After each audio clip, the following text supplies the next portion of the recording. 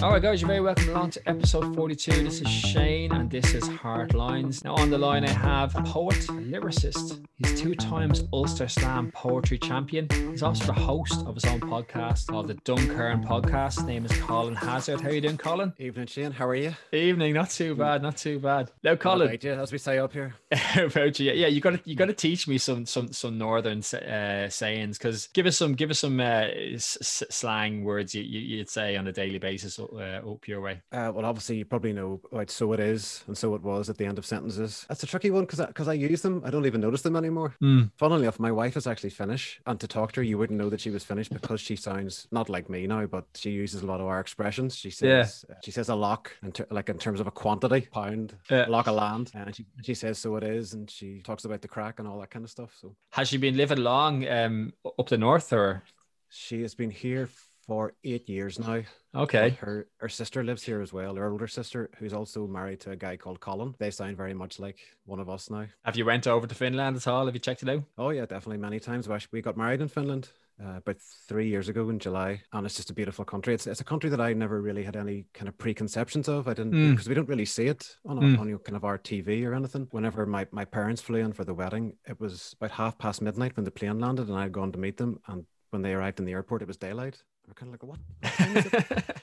12:30, 1 o'clock in the morning, and the sun's out. It's very like disconcerting. Was that in the summer? That was July. Yeah. They have midnight golf. Do you play golf at all, Colin? I don't, because I actually worked for a golf company up until last year for about 4 years. And when I did the interview for them, they asked me, "Do you play golf?" And of course, I was like, "Oh yes, never off the course." And I hadn't touched a golf club in about 15 years. Well, even like all those things you mentioned in that introduction to me. Yeah. Which is very polite, by the way, the poet, the lyricist, and all this, blah, blah, blah. Like if I decided I was going to take up golf again, my wife would go mental. or buck daft. There's an expression for you. Okay. And I can tell you for sure, if I was going on a weekend away to play golf, the Finnish people would not be the happiest people on earth. Definitely wouldn't be. Yeah. So you're from Banbridge. Now, what can you tell me about Banbridge that you should know about Banbridge? Banbridge is probably most famous because it's in that song, Star of the County Down. Okay. Banbridge Town on the County Down one morning last July. Hey, that's kind of our claim to fame. But Banbridge was just it's a town, if people don't know, it's about 25 miles southwest of Belfast. Yeah. And it was such a great place to grow up. And I mean, obviously I'm biased because I'm from there, but I love the town, and I think it is the best town in the north. The reason I love it, probably the people, like anywhere, it's home. Like even the best friends that I have to this day are still people that I went to school with. The way of the world now is WhatsApp groups. Yeah. Everyone's in a WhatsApp group with people, and I'm no exception. I'm in a WhatsApp group with my friends from Banbridge, and there's one of those people I knew from nursery school, some from primary school, mostly from secondary school. But those are still guys that I would still hang out with and go out for pints with when we're I've really missed going back there. I mean, I do live in Belfast now because that's kind of where I have to be for my job and for the kind of creative scene, but Banbridge will always be home. Now, Banbridge, I know Banbridge in my research, I found out that the father of W.B. Yeats, John Butler Yeats, is actually from Banbridge. Yeah, the painter. Yeah. There you go. Yeah. Also, there's this thing called the Busker Fest. Have you ever heard of that? Buskfest, yeah. Buskfest, yeah. So it was created in 2004. Can you tell me anything about that?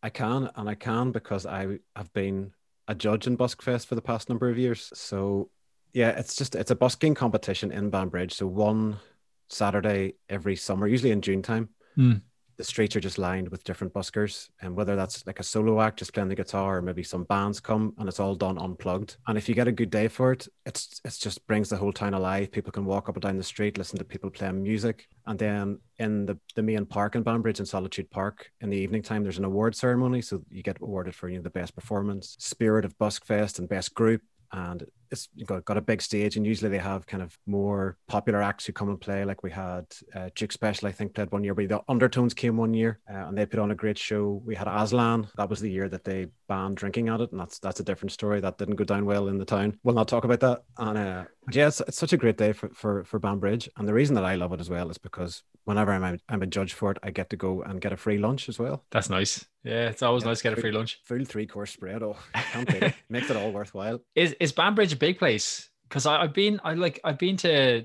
Well, I was in Fermanagh one time when I was in like my secondary school. We went up to some sort of, I think it was some sort of adventure center. I don't know what it was called though. It was literally over the border between Cavan and Fermanagh. I forget what it was called. Or like a water sports kind of place, like Yeah, water sports, banana boats, abseiling, wall climbing, all sorts of just kind of, fun stuff. I forget what it's called though. I'm not sure what that would be called. I actually did a similar thing in Donegal for my stag do in 2018, and would you believe until 2018 I had never been to Donegal. Well, I seen that in one of your poems, and I actually loved that poem. That's one of my favorites. I'm not Irish, but I love that poem. I just it resonates with me. I'm not Irish, but I've never been to Donegal. Yeah, it's just that poem's based on truth. And the first line about never having been to Donegal, it was absolutely true. But since I have gone to Donegal, I've really fallen in love with the place, and I've been back numerous times since then for various creative things and holidays and all the rest of it. And I can't believe I never went there before. Like growing up, I had such a great childhood where I was able to travel with my parents, on holidays through Europe and to America and the Caribbean and places like that. But then we never went, to the west of Ireland to go to Donegal or anywhere like that. So I would have spent like many childhood kind of summers over in the west of Ireland, and I would have probably traveled around Ireland, the south of Ireland more than the north. Like I've been to Belfast, as a tourist, but never really explored the north. I've never been to Giant's Causeway. I've never been to the Rope Bridge. I know all of these places are getting very popular because of Game of Thrones, like Dunluce Castle and all this kind of thing. But I've never actually been to these places, and have you watched Game of Thrones? Never. No. No, me neither. No. Yeah. So like there we are. We're one of the same. Yeah, I don't know. Just I've never really got into kind of that fantasy. I know I think it's sort of based on like European history in a sense. I believe in Banbridge there's another location that was used for Game of Thrones. There is, and I can't tell you any more about that because I don't know, but I have heard that. Yeah. And actually, I know some people that have worked on Game of Thrones, people in the costume department and people who've done extra work. Been great to have that focus on, not just Banbridge, but within Northern Ireland to have this massive, huge global TV show connected to the country. So maybe someday I will get around to watching it. Yeah. No, I think I will. I think I'm a bit of a laggard when it comes to certain things. Like it takes me a long time to get into any series, but once it could be like 5 years later and I'm into it. But at the moment, I'm not into it. Years ago, I was in Dubrovnik with my girlfriend or wife now. We actually walked past, because Dubrovnik is another location where they film Game of Thrones. And we actually walked past the throne, the fancy chair. And there was an opportunity to get my photograph taken. And I say, I'd never seen the show, had no interest in it. And I was like, I'm not bothered. I don't want that photograph. And now I don't want to watch the show in case I get really into it. And going, I had the chance to sit in the throne to get my photograph taken and I didn't take it. That's beside the point. Yeah. Now, you said that you you enjoyed growing up in Banbridge. How did you get into becoming like a poet or into writing? Were you always into writing growing up, or like was that something you're interested in? Yeah, I was always very good, he said modestly, at kind of English, at creative writing. Okay. Thinking up, stories, writing essays and so on. But how I got into poetry, the long story short, is it started with music. Okay. And I looked this up quite recently actually, because I was kind of thinking about how I got started, and it was May 1997, I think it was. The BBC had broadcast a performance of Oasis, MTV Unplugged. I used to sit with my tennis racket and pretend that I was Noel Gallagher. Yeah, jamming away. Sing along with the songs, yeah. And eventually I said to my dad, can I get a guitar? I got a guitar. I'm an only child as well. So, of course, I adhere to all those stereotypes, being spoiled and attention-seeking and introverted and all that. Yeah. So of course I got this guitar, and I learned that my first chord was an A, and my second chord was an A minor, and that was it. I was away. I was writing songs, writing lyrics, and that's what I wanted to be. I wanted to be a musician, whether that was in a band or as a singer-songwriter. I didn't know, but I just loved playing guitar and writing lyrics, writing songs. I wasn't particularly good at playing the guitar. I was much better at writing lyrics and thinking of kind of concepts or ideas for songs. I must have been about 15 then. And then when I was 17, I was studying A-level English. And it wasn't just the fact that I was interested in kind of literature and writing, etc., but I had a really passionate teacher at the time in Banbridge Academy, the school I was at, who really brought these texts to life. These poets like Robert Frost and John Keats, and playwrights like Tennessee Williams and Shakespeare. And I just got really enamored with writing and literature, and I started writing poems. Then I wrote my first poem in that summer of 1999 when I broke up.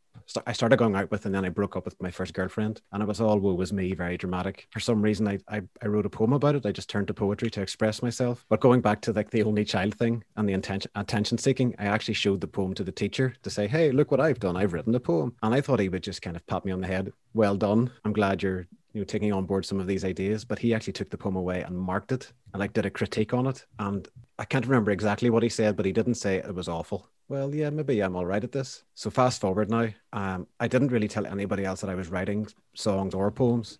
And about 10 years later, by the time I'd moved to Belfast, I was living near Queen's University in the city centre. And through my friend's uncle was a poet. I didn't know this, but I happened to tell one of my closest friends that I had been writing poems. And he said, oh, my uncle is one of the poets in the Belfast poetry scene. And I didn't even know Belfast had a poetry scene.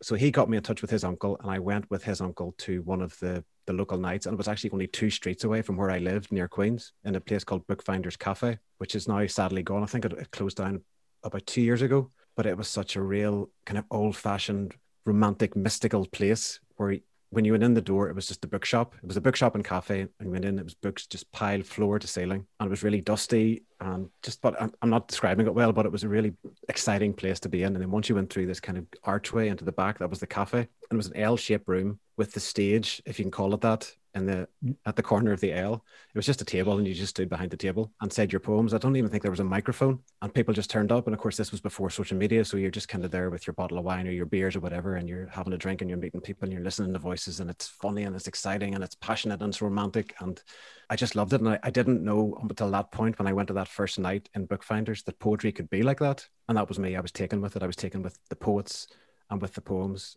and then that totally changed my writing experience and how I was approaching poetry, because I thought it had to be this certain way, probably that more traditional style, like Robert Frost or like Shakespeare, kind of maybe old-fashioned.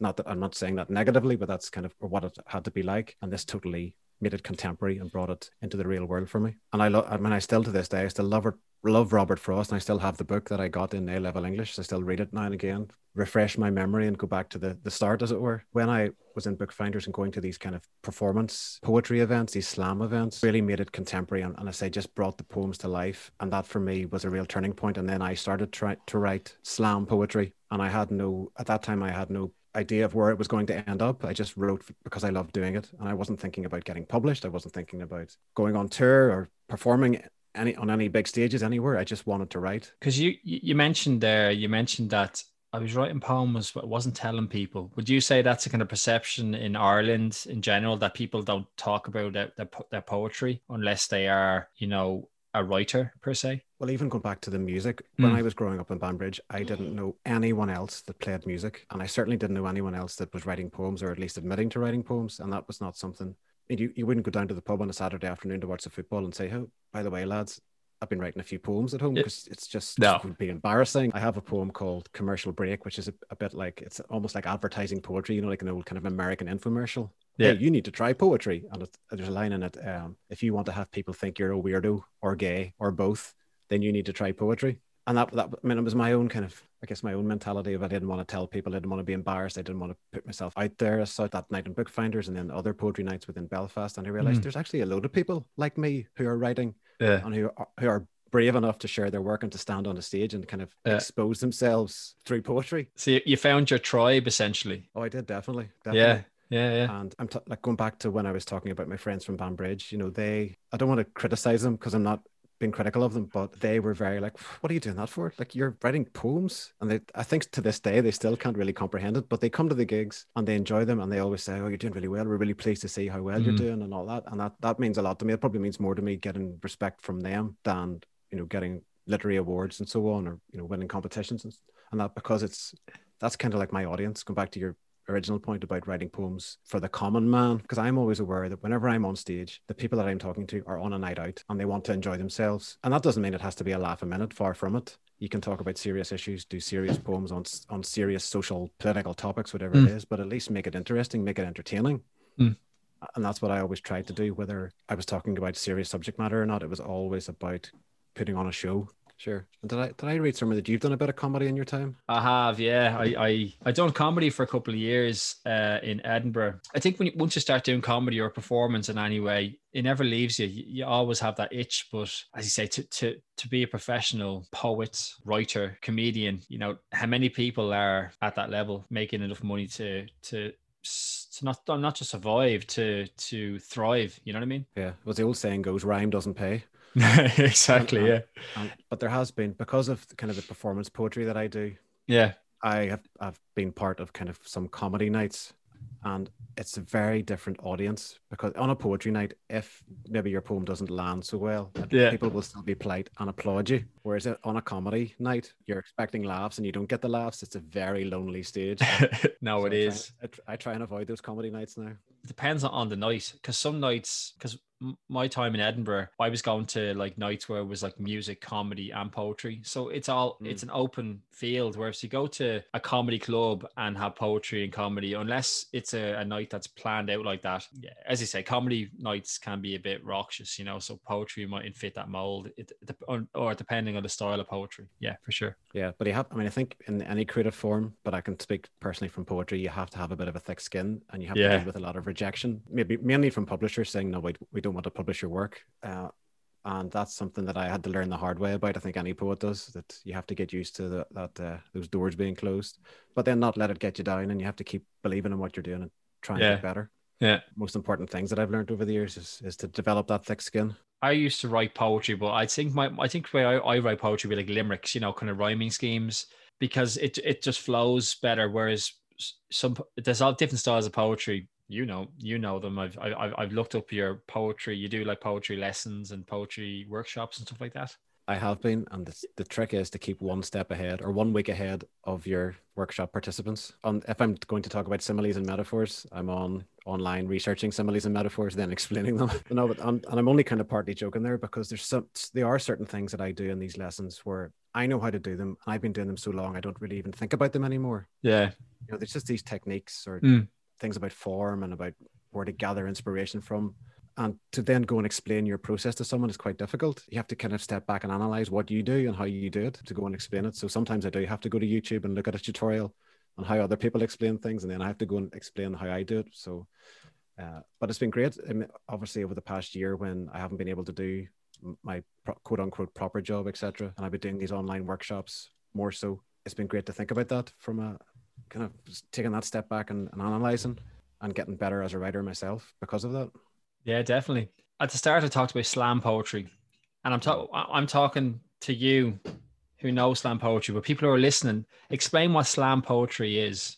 Slam is performance poetry, and that means, unsurprisingly, performing your poetry. So it can include elements of theatre, of comedy, of audience participation, as well as those more kind of traditional techniques of poetry, such as the rhyme and the rhythm and the meter, etc. And then a poetry slam is a competition, which is usually 3 rounds, where each poet gets 3 minutes per round to perform their work. And the judges then score the poet on their content of their poem and on their performance. And sometimes the audience reaction is also considered as part of that scoring. And like, for example, you would get marked down in your performance if you were using a page. So there's extra points available if you can memorize your work and then perform it, which is another skill. And that's something that I worked hard on, especially in those early years, to learn my work. But there's something really inspiring about those nights. Like, there's the energy in the room and the big stage and the microphone and the judges and I suppose, not to trivialize it, but I suppose it's a bit like X Factor. You go on stage, you do your bit, and you've got the judges then judging you. And whether you get through the next round is up to them. That's maybe in kind of terms that people would understand. But like in 2010, I was Ulster Slam champion because I won the Belfast heat to then go and represent Ulster at the All-Ireland final. The All-Ireland final didn't go so well for me, but we'll move on from that. But I was really lucky in those kind of, from around 2010 to 2013, I won pretty much every spoken word slam in the north. And that was Belfast Book Festival, Culture Night, Belly Laughs Comedy Festival. There was other things, other competitions I competed in and so on, but it was great and a great buzz. But I think that's a bit of a young man's game. It takes a lot of energy to rehearse, and it's great when you win. When the judges read out your name as the winner, there's no feeling like it. It's like anything, like to be the first place is great, but when you don't win, it's not nice. And then I actually got it from the other side. I was one of the judges, I think this was about 2015. I was a judge at the Belfast Book Festival Poetry Slam, and most of the poets on stage that night were people that I was friendly with, people I knew, and I know how hard they all worked on their poems, and it was an awful situation to be in, to be judging their work and to say that that poet's better than that poet and that poem's better than that poem. And I didn't like that experience, and I don't think that we should be competing against each other. And yes, I get that it's an exciting night, and I've been talking about it, and I'm remembering those nights and how excited and pleased I was and proud of myself that I was to win those awards. But I don't know if I would go and do slams again. There was a slam that I did. It was in the Crescent Arts Centre in Belfast, and it must have been the Belfast Book Festival, or maybe it was the All Ireland qualifier. Anyway, whatever it was, it was a massive night, packed room, but the Crescent has this glass door. The main door is the glass, and you can see out into the street, and it was always bring your own booze. And I remember standing waiting for my name to be called to go on stage, and I could see through this glass, and I could see my friends, some of the Banbridge people, arriving to come and support me. And they had the first guy had a box or a crate of beer over his shoulder. The next guy had a liter bottle of vodka in his hand. And I was going, when it's bring your own booze, it's meant to be like a glass of, a bottle of wine. Yeah. Share a few glasses. Exactly. Not a liter bottle of vodka and 24 tins of beer. So needless to say, these guys landed in, and they'd been in the pub already, and things escalated. And there was a bit of trouble with security. They were telling them to keep the noise down and so on, and drinks were getting spilled. And then my name was called to go on stage. So I started my poem. And I still, to this day, remember the huge room, and everyone kind of in a half circle looking at me. And at the back of the room, I could see my friends just getting lifted by the backs of their shirts or the backs of their coats and getting thrown out of the Crescent. And that put me off what I was doing, because I'm looking at this, and I could see them going, "No, we're with him," pointing at me, going, we're with him. And I'm going, "No, they're not. They're not." Just so, of course, because of that whole drama, I forgot what I was meant to be doing and forgot the poem, and it was kind of like, "Oh, I'm sorry, everybody, I gotta go." Now, to be fair to them, they did ring the next day and apologize for their behavior and so on. Yeah, they actually had to get more security then for the next event that they held in the Crescent because of that. Is slam poetry a new concept for poetry? Not overly. I think this is going into my memory banks now. I know it started really in Chicago in the early 1980s. And I think the guy was called Mark Kelly or something like that. He wanted to make this break from this traditional old-fashioned kind of poetry where people are standing with their books and their meter and their rhyme and all that. And to make it contemporary, to bring it back to the people. And since then, it's really grown. And as I mentioned, it brings in elements of comedy and theater and even rap and music and so on. And it's really more high octane than that. It's kind of like maybe the first entry point for a lot of people, that they don't think they like poetry, but if they happen to stumble upon a performance poetry event or a slam event at a festival, they go, "Actually, this is great. This is really refreshing and new." And yeah, I mean, for me, it was really new whenever I discovered it in like 2008, 2009. But now there's massive national and global European competitions as well. I have friends of mine who have won the All Ireland, have gone on to represent Ireland at the European slams. I have people who've gone to England to perform to represent Northern Ireland. And yeah, I think it's really growing. And even with the advent of social media, for people, performance poets, to get their stuff on YouTube or whatever social media they happen to be on, it becomes a lot more accessible. Has poetry turned the corner? Is it more of like a rock star moment if you do slam poetry versus just like, sheet notes kind of poetry? That's a good question. I think performance poets are probably better known. They're the ones who get booked for the festivals because they know how to kind of work a crowd. Yeah, they're used to the stage and all that kind of stuff. So I mean, there's people like John Cooper Clarke, who's been around for years, who's been there and done that right from the 1970s. I think he started out. Dealing more contemporary people like Kay Tempest and Scroobius Pip and Lem Cisse, of course, as well. He's been around for a long time. And I know a lot of people who would only look at those guys, look at the performance poets, and they wouldn't be interested in writing a book because it has that immediate accessibility. You can listen to a poem and just enjoy the words, enjoy the performance. So I don't know if poets are the rock stars. I would love them to be, but I don't see that happening anytime soon. Maybe rap stars is the next thing. I see you toured with John Cooper Clarke. What was that like? you've gigged with him. You've done a few appearances with him. Yeah, the first time I got to support him was at the Belfast International Arts Festival, and they had set up this huge marquee tent on the grounds of Queen's University. And I remember being really, really nervous that night. I went down early just to kind of get in and get settled. And like John Cooper Clarke, he was a hero of mine. I've seen him on TV and listened to his records and so on, and to have the chance to support him was like a dream come true. So I went down early, and there was literally only the stage manager and the sound man and me at the venue. So the stage manager was kind of showing me around, and this is where this is and this is where that is and all this. And then she brought me backstage to see the dressing rooms. And there was two porta cabins, and she says, "Oh, this one on the right here, that's John Cooper Clarke's, and this one on the left is yours." So she said, "Let me show you John Cooper Clarke's dressing room." So she opened the door, and there's two tables just filled with food, sandwiches and canapes and crisps and the whole lot. And drinks and everything, and there was a fridge stocked with beer, and there was all these kind of sofas and nice cushions, and there's candles. I was thinking, wow, this is big time now. This is great. I can't wait to see my dressing room. And then she brought me to the other porta cabin, and she opened the door, and there was one plastic seat, one kind of plasticky table. There was a fridge with nothing in it. Not only that, it wasn't even plugged in. And that was a real come down, thinking, right, okay, this is me. This is the big time collie here, sitting on your own in this plastic seat with no candles, nothing comfortable, no drinks, nothing. But then, so I got settled down. I was reading over my poems, getting ready for the gig, and then I heard this kind of commotion outside, and I realized that John Cooper Clarke and his whole entourage had turned up. So I plucked up the courage then to go next door to say hello and kind of introduce myself. I went round to the porta cabin, I knocked the door, and there was no answer. And then I knocked a bit louder, and then the door opened, and it was a guy called Johnny Green, who is John Cooper Clarke's manager, and he used to be the manager for the Clash. Yeah, and he's a really big guy, really broad guy, and he's got the hair and all this. And he was actually on the phone at the time, and he looked at me with disdain, like, "What do you want?" Obviously disturbing his phone call.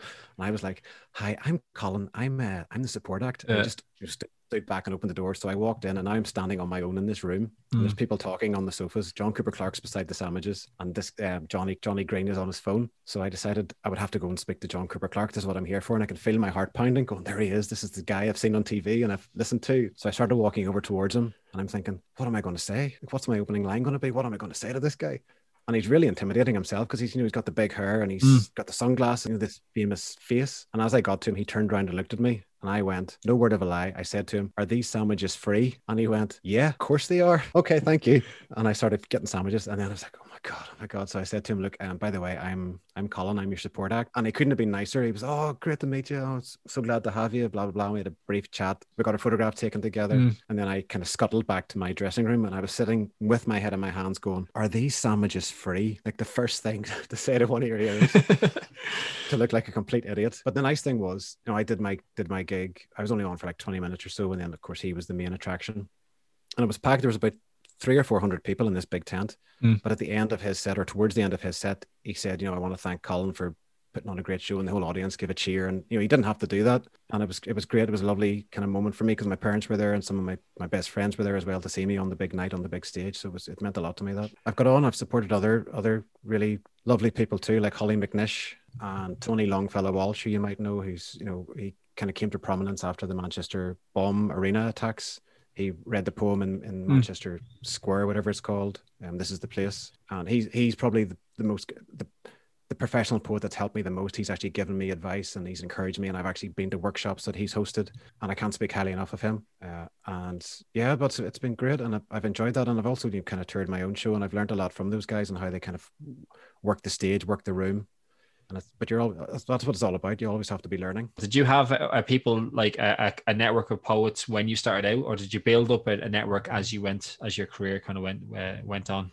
This is an interesting question, and I tell you why. I'm friendly with a lot of people in the poetry scene, but I wouldn't say that they're close friends. And I've always seen it as kind of a job. So for me, the biggest help to me over the years has been a guy I'm in the band with called Ashley. When I came to Belfast and I started going to poetry nights around the same time, I also joined my first band. And that was just through chance. I went to a New Year's Eve party, and I met an English guy who was a singer looking for a guitar player, and I was a guitar player looking for a singer. And then then on a random night out, we met this other guy who was English, and he was a guitar player looking to join a band. And then we just started kind of gathering musicians. But Ashley works in sound production, and he had kind of a home studio set up. as I became more friendly with him, I went around his house and I was recording poems and then putting those up on Facebook and on YouTube and kind of getting my name out there. And he was advising me on microphone techniques, and he would have come to a lot of those early gigs and watched me perform. He kind of helped me set up Facebook pages and stuff like that, things I had no real technical knowledge of, which is bizarre because now I work in digital marketing. But at the time I was totally naive to all that technology and how I could even get my work out there. But for people like him to come and help me, and I mean, of course I have people that I'm friends with in the poetry scene. Yes, people who've helped me and encouraged me, and their help over the years has been invaluable, and I've learned from the workshops, I've learned from other poets in their performance, and just to even sit and have a coffee with other writers to hear about their techniques and their processes and what they think of my work, etc. It's been great, and taking in what knowledge you're given or what advice you're given and using it to the best of your ability. And that's an ongoing process, and I'm still not where I would like to be, but I'm trying to get better at it. Yeah. I think as well, I like the way you said, I'm friendly with lots of poets, but I'm not friends with them. And I think that was like my experience with comedy as well, because no one wants to give away the secret. No one wants you to get an advantage over them, unless you're in a crew or you're in a clique with it. Like I know many guys I've worked alongside, they ended up joining forces and they helped each other along. And if you don't join forces with somebody or a group, you kind of get left behind a little bit. You know what I mean? And any creative arts like, performance or written or spoken word or whatever, it's hard to do it on your own without a support network, Oh, definitely. I wouldn't have got anywhere without the help of my friends, and not even like poetry friends, but just the encouragement. Just going back to those guys from Banbridge, for them to be supporting me and saying you're doing well, that as I say, meant so much to me. Going, I must actually be all right at this if they're enjoying it and they're coming to the shows and they're encouraging me. But then on the other side of the coin, I've had funding from the Arts Council of Northern Ireland. I'm the Dunkern writer in residence, so there are kind of bigger names and bigger organizations that have been supporting me, and that's been great as well. And that's been encouraging, particularly with the Dunkern. Like for example, last year when I was working in my proper job, which I got made redundant from, the same month that the Dunkerns came to me and said, "Would you like to be our writer in residence?" It's such a great opportunity. And I was having a conversation with someone a few weeks ago about this, and I was thinking about all the different arts centres in Belfast, not even in Belfast, in Northern Ireland, and I don't know any that actually have a writer in residence. I don't even know that many that have an artist in residence. So for a place like the Dunkern to employ me and to pay me to be their writer in residence, it's just like, wow, I can't really comprehend that. And I hadn't really, I was going, yeah, it's a great opportunity, but I hadn't really sat down and thought about it until a few weeks ago. And I was having this conversation going, I'm in a really privileged position, and they've been so great to me to go and let me do this podcast for them, to host the podcast and to really pick the guests that I wanted to speak to and talk about creativity and to shine a light on kind of up and coming talents. And then at the same time, for them to support me in the writing and editing of the book that I've got coming out, it's been a dream come true, and I can't thank them enough for that. So my residency at the minute is meant to officially end in June, but there's talk of getting that extended. So, and of course, like anything, it depends on funding, but hopefully that rolls on for another while after that. And where does the funding come from exactly? Well, for the Dunkern, they're one of their main funders would be the Arts Council of Northern Ireland. Okay. Because they're a not-for-profit organisation. They're very much focused on kind of community work, working with community and improving the community, particularly in North Belfast where they're based, which is kind of a socially deprived area. That's where I've been doing like poetry workshops with different, like a women's group and aspiring writers as well, and also with children, although it hasn't been in the past year or so, but I've also done workshops with children for the Dunkern. And they've been really proactive in reaching out and engaging with the community and trying to inspire people through art. If you can get people like that to open up, because I'm sure they've seen some things, as in had seen some hardships, so they can probably, if you can get them to reach deep down inside themselves, they can really come up with some poetry and kind of like express themselves in poem. Yeah, one of the things I always do with the kids in workshops is I always kind of talk about home as sort of a loose theme. It's always good to have kind of a loose theme for these things. The way I approach home is all about the senses. Obviously, poetry is a very sensory art form, so I ask them to talk about their what they can smell in their homes, what they can taste, what they can see, etc. The objects and what they kind of mean to them. And I was doing these workshops in a school in West Belfast called De La Salle, which is a really tough school, really kind of working class school. And I was quite nervous about going into it, how these teenage boys, it's an all boys school, how they were going to take to poetry. And because I was showing them kind of spoken word poetry, and they could see these elements of rap and comedy and theater and stuff coming through, they were more into it than maybe the poetry they had been learning in English class. Yeah. But they were so excited to write about their own homes and about their own lives. and to tell their own story. And there's a guy who I was told this guy before the class had kind of learning difficulties, and he probably wouldn't engage with the class. And I don't know whether they just kind of threw him in there to kind of get him out of the teacher's hair, but he had the best poem out of all the people in that class. And like, I wish I had written it. It was that good. And I think he just enjoyed that somebody wanted to hear his story and to listen to him. And it actually reminded me of Irvin Welsh, his kind of writing. I don't know if you've read much of his stuff. Like, I love his short stories. I've struggled through Trainspotting. Well, I've not read it, but I've seen the movies, and I love Trainspotting, but I've never read the book. I must get on it. The book, I mean, I love the film too, but the book is quite difficult because it's all kind of written in the Scottish dialect, like phonetically, and it can be quite hard to follow. It's just hard to know, yeah, you know what I mean? You need like an appendix at the back to look up what this word means. Yeah, exactly, yeah. School kid, he's only, 13, 14 years old, and he was writing about really awful things that he saw in his street and about his family and stuff. And it was ultimately the book, or the reason they were writing those poems was to get published in a book. It was like a school's project. And I mean, there's no way on earth that poem could have been published in that book, because it was meant to be like a family-friendly kind of book. Okay. But I had to write to the teacher and say, look, it won't get published, but I think it's unbelievable, and tell him to keep writing and keep at it, because he's got a talent there. And hopefully he did now. Yeah. But you always get things like that when you work with these school kids. They're just happy to be creative and to share their stories. Particularly primary school children, they're always keen to write about unicorns and chocolate. Yeah, exactly. Yeah. I think secondary school kids they're not as impressionable, because, as you said, there's groups. You could be in a group, and if you're not the cool kid, you might be kind of alienated if you go up and start performing poetry. Like, I mean, I was doing choir in school. When I got to secondary school, I stopped doing it, because like, it's not the done thing, is it, to do choir like in secondary school? People start kind of like picking on you and stuff, so you just like, no, I'll stop doing that now. Definitely. So can you sing then? Karaoke? No. I've my voice. No, geez, I'm no. Yeah. I'm pretty much the same, karaoke. But do you know, I don't think I've ever actually told anyone this. I don't even think I've told my wife this. But before I formed the band, when I was still living in Banbridge, I had aspirations to be a singer-songwriter. I wasn't going to let the fact that I can't sing a note hold me back. Okay. And there was a competition. It was something to do. The competition was some art centre in Derry had put a call out for people to write songs about Derry, and I had never been to Derry, but I thought, I can write a song about Derry. I'll just make it up. I actually had some lyrics I'd written called "The Flowers of Amsterdam," and I just changed Amsterdam to Derry Town. Yeah. Okay. Yeah. And I set about recording this song, "The Flowers of Derry Town," and because I can't sing, I just put on a Bob Dylan impression. I remember standing in my bedroom in Banbridge and going, "True love has yet to find you, true love," and it was awful. And I must have done about 20, 30, 40 takes of it, and I was listening back and going, I sound awful. I do it again, and it must have got to the point where I just couldn't do it anymore, and I sent the song off, and of course it got rejected or whatever. But I remember after I finished the recording, I came out of my bedroom, and my mum had been not listening like outside my door, but she could obviously hear what was going on in the bedroom, and she just said to me, "I don't think you're cut out to be a singer." I was going, okay, yeah, so I'll take that on board. Even when I was growing up, they could see me playing the guitar and writing these lyrics and poems and stuff, and they would always say, you'll never make a living out of it. Ultimately, they're kind of still right, because I'm still not making a living. I still have other projects and freelance work that I do to kind of make ends meet, but it's always something that I have enjoyed doing, and I will continue to do. And when people like the Dunkern come and support you, and you get a bit of work with the Arts Council, and you do some work for the BBC and other kind of freelance projects like that, then you kind of go, maybe I can. Exactly. Yeah. Out of this. Yeah. No, definitely.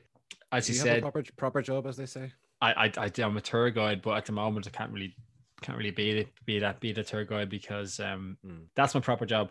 I have worked on a cruise ship for a few years. What were you doing there? I was working retail one job, and I worked as an activities host, karaoke. Okay. And yeah, it was fun. But like, as you said, like slam poetry, it's a young man's game. I feel on a cruise ship, when you're in your 30s or getting towards your like mid 30s, cruise life, to be like an activity host, it's quite demanding, and it's 6 months, 8 months away from home at a time. It's not ideal, and people, unless you've done acting and stuff, they don't realize what energy that takes out of you. No, and they just see you every day, sprightly as ever, but you go home to your bed at 11 o'clock at night and you're exhausted, and you just bed and then straight up and then back on it again 9 o'clock next morning. So you're just constantly 6 months working straight. You don't have any days off, you know. Have you been on a cruise? I have. I went. Yeah. Okay. Actually, went on one around the Baltic regions.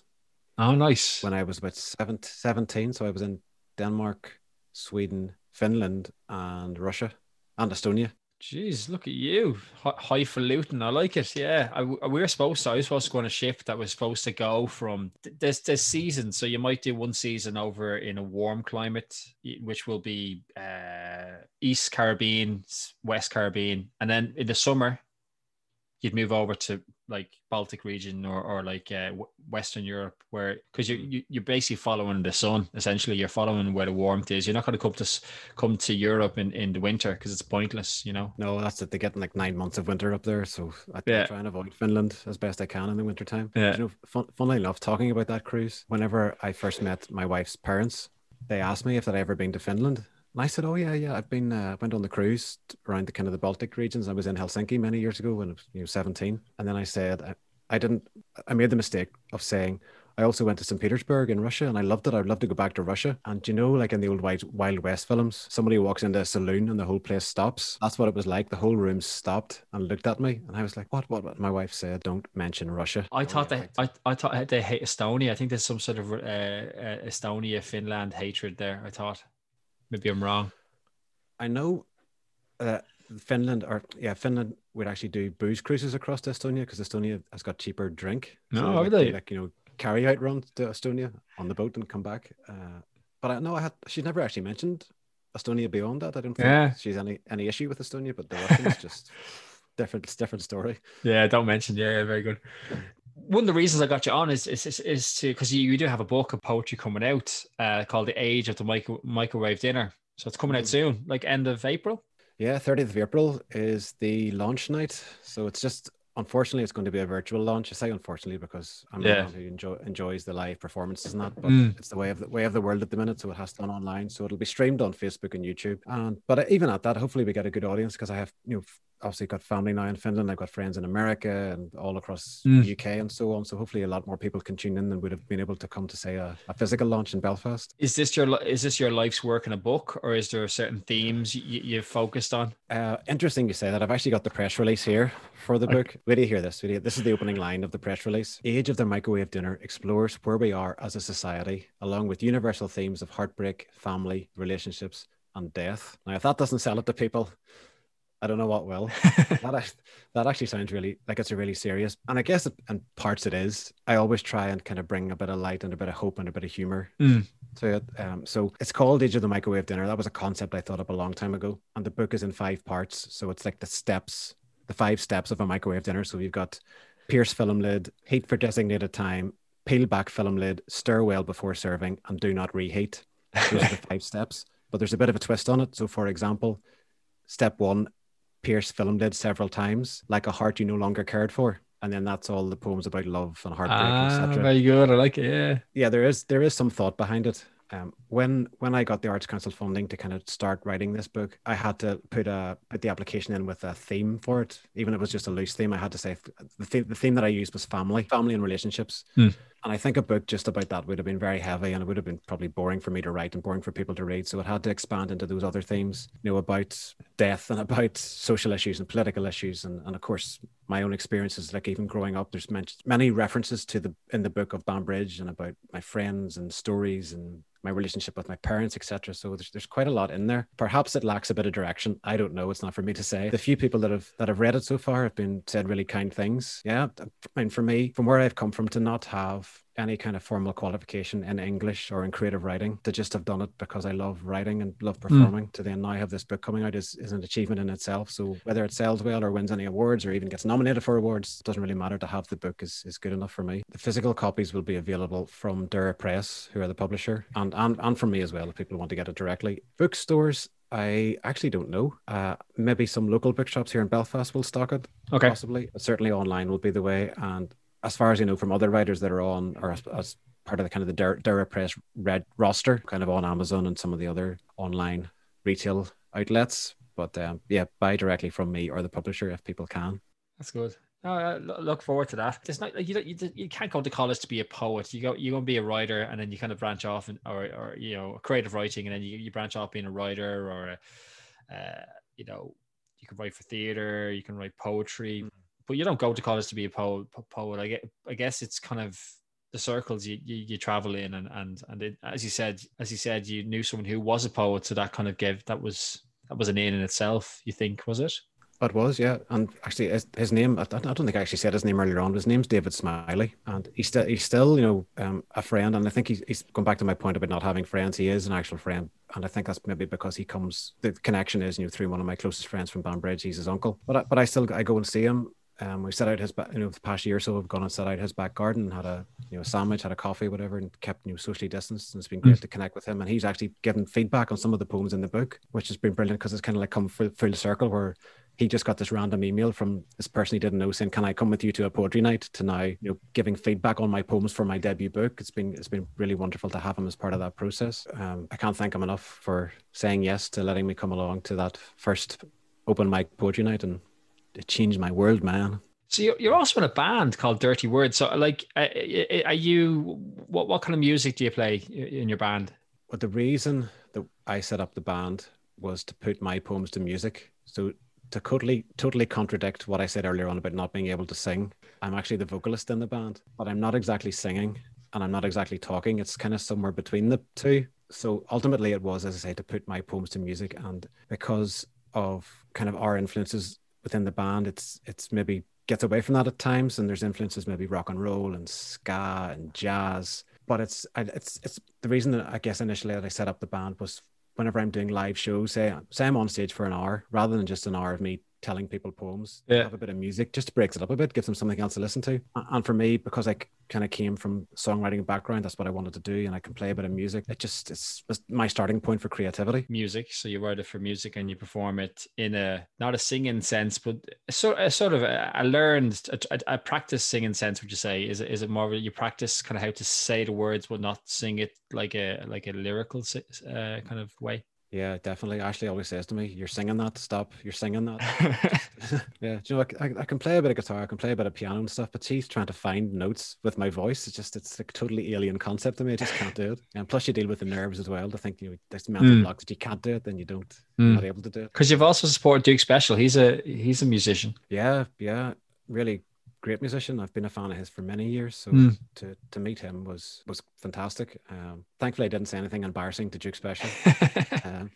Although we actually, at the end of the gig, he'd finished and kind of everyone had cleared out and we were getting our photograph taken together. I kind of put my arm around him and he like sort of jumped like really uncomfortably and going, "Oh, maybe I shouldn't have touched him." But apart from that, no, it was great. And we had a chat about music and about our influences and about poetry, and we swapped our CDs that we were trying to flog at the time. And that was another great night. And I'm very proud to know Duke a little bit. Now, I think we've covered all the bases. I feel we've learned about you as a poet, how you got into it. I know I did find out you do like wrestling, but I'm not going to go into that. I don't hear. Yeah, I think we all love wrestling. To slam poetry. I'm telling you, we all love wrestling. I mean, back in the 90s, wrestling was for me, 90s, maybe noughties maybe as well. When I first went to secondary school, on my very first day, we had to stand up in front of the class and introduce ourselves and say what we wanted to be when we grew up. And I got up and I said, "My name's Colin and I want to be a wrestler." And, I was only I think 11 years old at the time, first day of secondary school, and yeah, I still get the piss taken out of me about that. I draw the line at wearing like kind of spandex underpants. No, I couldn't do that, man. I'd have to wear boxer shorts.